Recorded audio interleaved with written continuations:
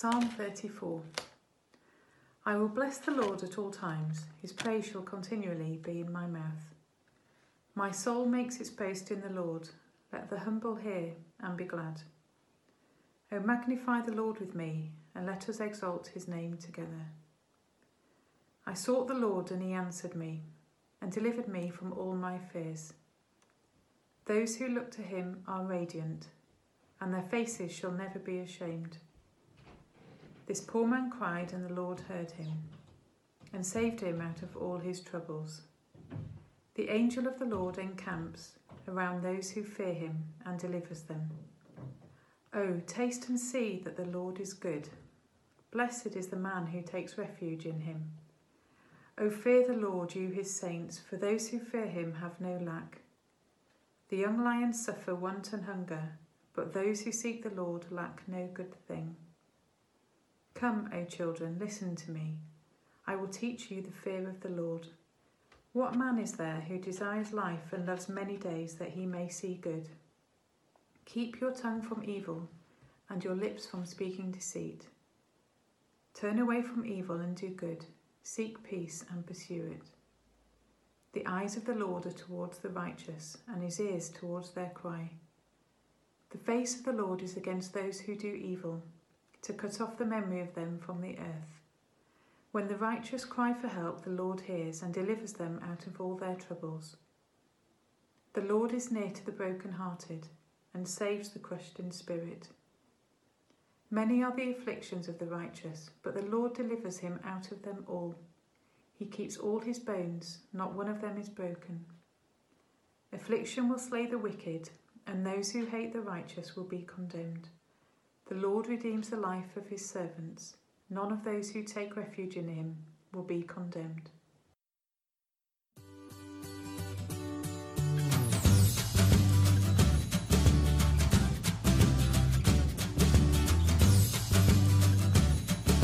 We have tasted and seen that the Lord is good.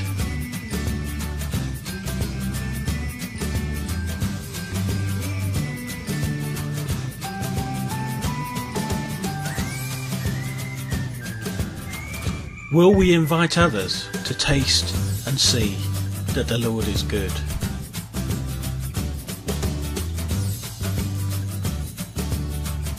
Blessed is the one who takes refuge in him. One of the biblical images for refuge is of a fortress or a castle like this one on a hill.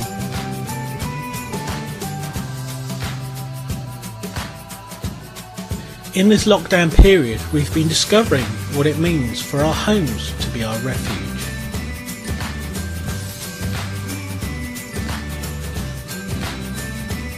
We have experienced God as our refuge.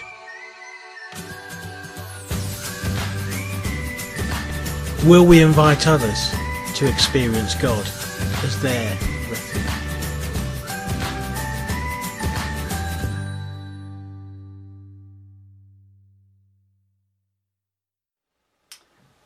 And so taste and see that the Lord is good. Blessed is the one who takes refuge in him. That's what we've just been watching on that very short film, isn't it? And this is verse 8 of Psalm 34. The whole of the psalm has been read to us, and it is a beautiful psalm which I'd encourage you to go away and read for yourselves and think more deeply about. But for this morning, I want to focus on verse 8. Taste and see that the Lord is good. Blessed is the one who takes refuge in him. Although I'd also like to bring in a translation from the Message version. No, not the Message version, the Passion Translation, which says, drink deeply of the pleasures of this God. Experience for yourself the joyous mercies he gives to all who turn to hide themselves in him. Drink deeply of the pleasures of this God. Apparently the Hebrew word for see, as in taste and see, can be translated to drink deeply. I rather like that sense that it gives to this verse. So, before we get into what does verse 8 communicate to us, Let's have a think about the 7 verses that run up to verse 8 in Psalm 34. First of all, verses 1 to 3. They're full of praise. I will extol the Lord at all times. His praise will always be on my lips. They boast about the Lord. My soul will boast in the Lord. Let the afflicted hear and rejoice. Glorify the Lord with me. Exalt his name together. They're rich in praise, aren't they? And then verse 4 goes on to say, I sought the Lord and he answered me. He delivered me from all my fears. And verse 5 tells us if we look to the Lord, our faces will be radiant and we need never be covered with shame.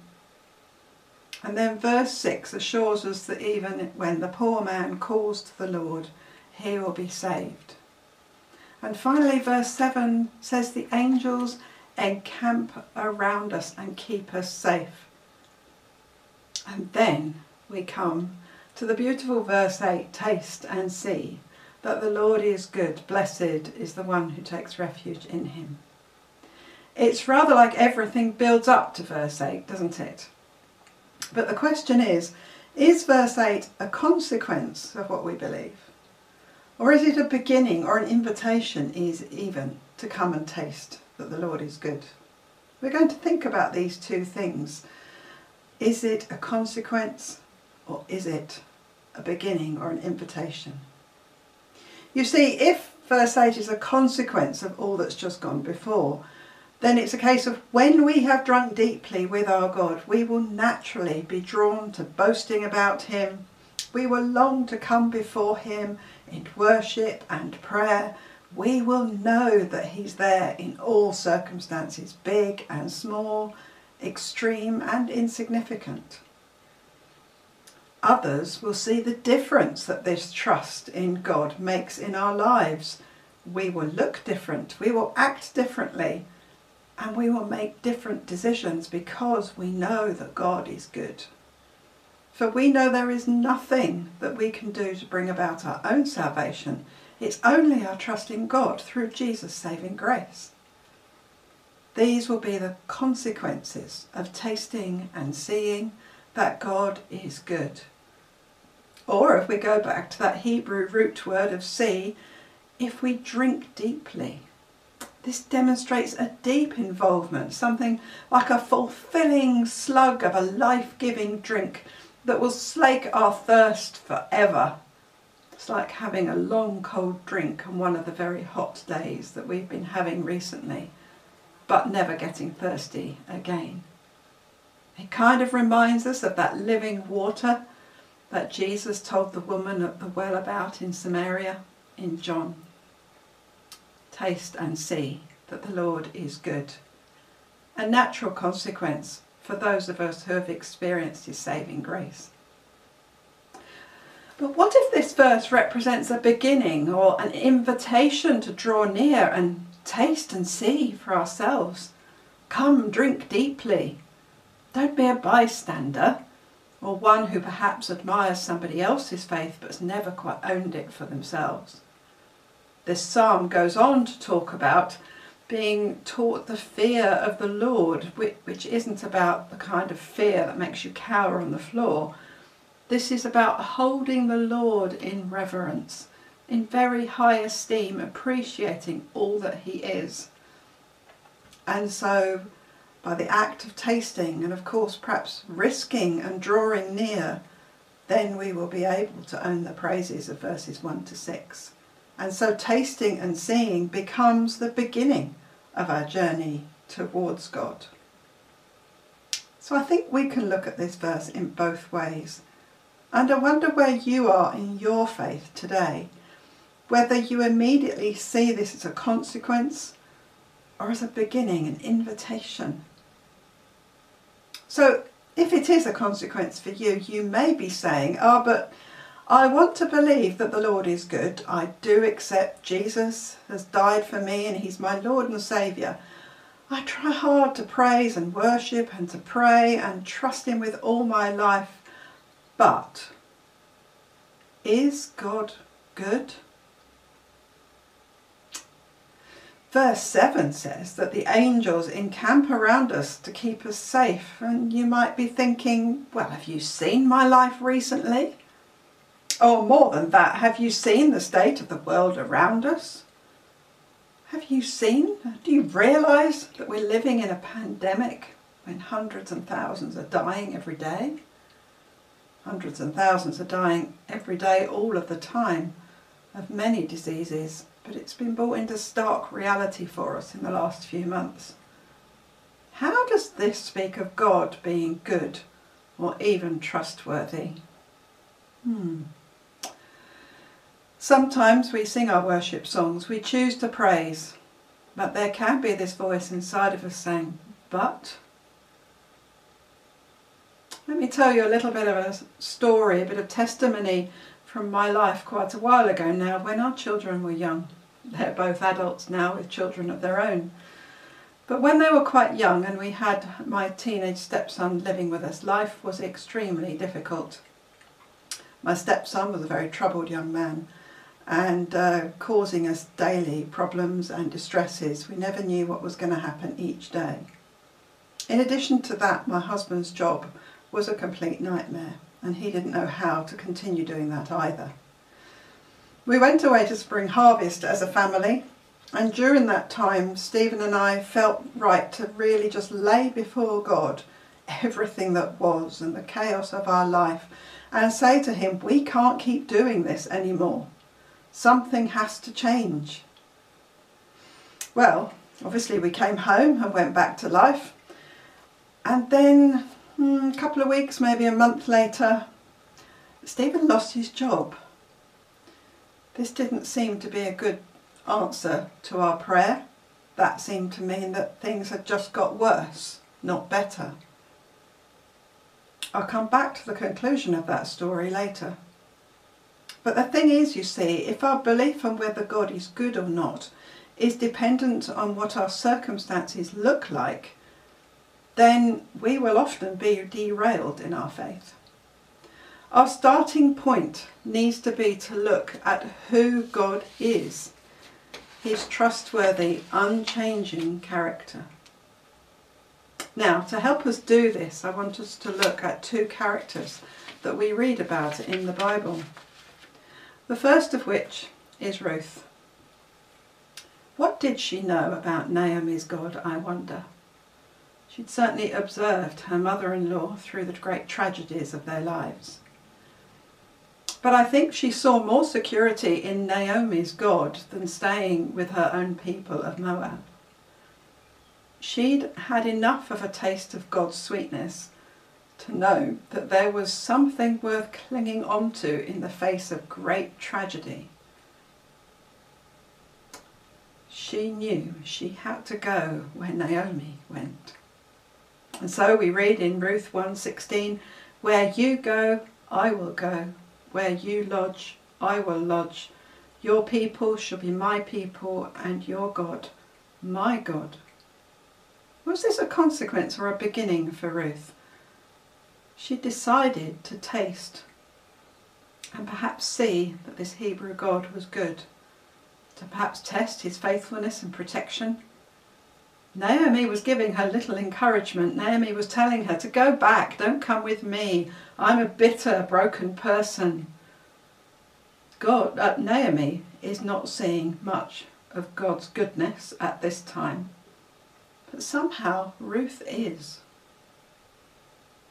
How did Ruth come to know this faithfulness? Well, as she and Naomi stepped into the unknown, at each step God demonstrated his faithfulness. They were provided with food and shelter and protection through an unknown kinsman. See, Ruth was obedient to the nudging of the Spirit of God through Naomi and through the distress, to continue to taste and see that the Lord was faithful to them.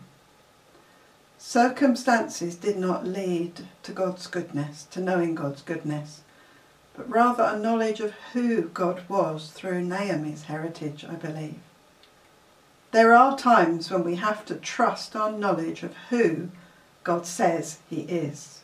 How do we know that? Mainly through his word, the Bible. makes it abundantly clear about who God is. Also through our previous experience, which grows our faith. And then I think through the wisdom of others who have journeyed longer in the faith than we have. But going back to the Word of God then, to understand the character of who God is, here's just a few of the things the Bible says about God. He is faithful, 1 Corinthians 1. He will never leave us, Deuteronomy 3:31. He's made an everlasting covenant with him, Genesis 9. He will rejoice over us with singing. He will protect us, Psalm 91. And he is strong and he is mighty, Psalm 24. And he secures justice for the poor, Psalm 140. And he will bring you joy, for he is joy. We're reminded in 1 Thessalonians 2. So get to know the characteristics of God, for it is who he is and the reason we can know he is good, even when our circumstances deceive us into thinking otherwise. Ruth dipped her toe in the water with Naomi's God and tasted and saw that he was good. How about you? Moving on to our second character then, Zacchaeus, a man who wanted to see Jesus. What did he know about Jesus? He must have heard about Jesus healing people, touching the unclean, challenging the authorities, his views about holding on to wealth, but also Jesus' desire to have even the little children come to him. So perhaps Zacchaeus thought, could I, even I, a tax collector, meet Jesus? Just see him a little? Draw near? See this good man, this teacher, this rabbi? Well, he does it secretly, doesn't he? We're told he climbs a tree because he was only short. Was he ashamed of himself? Did he feel he was not worthy to be seen, or was it just a way in order to be able to see over the crowds? Or did he feel too dirty to be in front of Jesus? He knew Jesus by reputation. He knew that he was good. And something in him was being drawn to come near and taste for himself some of this goodness of Jesus. Well, he got a little more than he expected, for Jesus spoke to him, confronted him. Jesus was going to bring all of his goodness right to Zacchaeus, his door. He wanted him to not just see with his eyes and hear with his ears, but to drink deeply of this delightful God. Zacchaeus had a choice at this point. Was Jesus really good? Was he really trustworthy? If he truly knew me, thinks Zacchaeus, he would not come to my home. But Jesus wanted to go to Zacchaeus' home. Was Zacchaeus prepared to let him come? You see, Zacchaeus could have said no and run away back to the shadows. Psalm 34 and verse 6 reminds us even the poorest soul is saved, and here is Zacchaeus. But Zacchaeus chose to taste, and he found that God, through Jesus, was good, because he welcomed Jesus in to his home. Perhaps something we can relate to even more right now, as we're very hesitant as to who we let into our homes. So where are you on your journey of faith, your journey of tasting and seeing that the Lord is good? Or drink deeply of the pleasures of this God. Experience for yourself the joyous mercies he gives to all who turn and hide himself in him. Is this a consequence for you? Or is it a beginning? If it's a beginning, I'd invite you to come down from your tree, whatever that might be. Come, Jesus says, come and drink deeply of me, for I will give you the waters, the living waters of life. Do we choose to take refuge in our God, or do we run from him when times are tough like they are now? Is God our refuge, as his verse promises that he will be? Or are we keeping him at arm's length because we're not sure that he's good?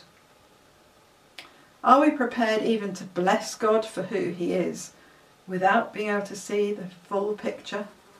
For neither of these people could see the full picture. Any more than I could see the full picture. Going back to the story I shared with you earlier, what was God doing taking my husband's job away at this particularly stressful time in our lives?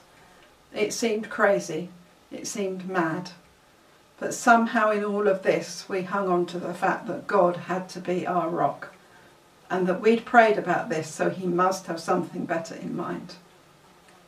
Well, things were difficult. My husband hadn't left his job with a particularly good financial package, and we weren't sure how we were going to manage, and life at home continued to be crazy. However, money seemed to come from the most unexpected quarters, and at just the point when we thought we were going to be seriously running out of money, like with a month, 2 weeks to go, Stephen actually got a new job, and a new job that enabled him to retrain in a different profession. And so began a journey of a different life, even though the craziness at home in connection with my stepson did continue. We could certainly sense that God had a plan, God was in control, and God was trustworthy, even when things felt as if they were spinning out of control. What about you then?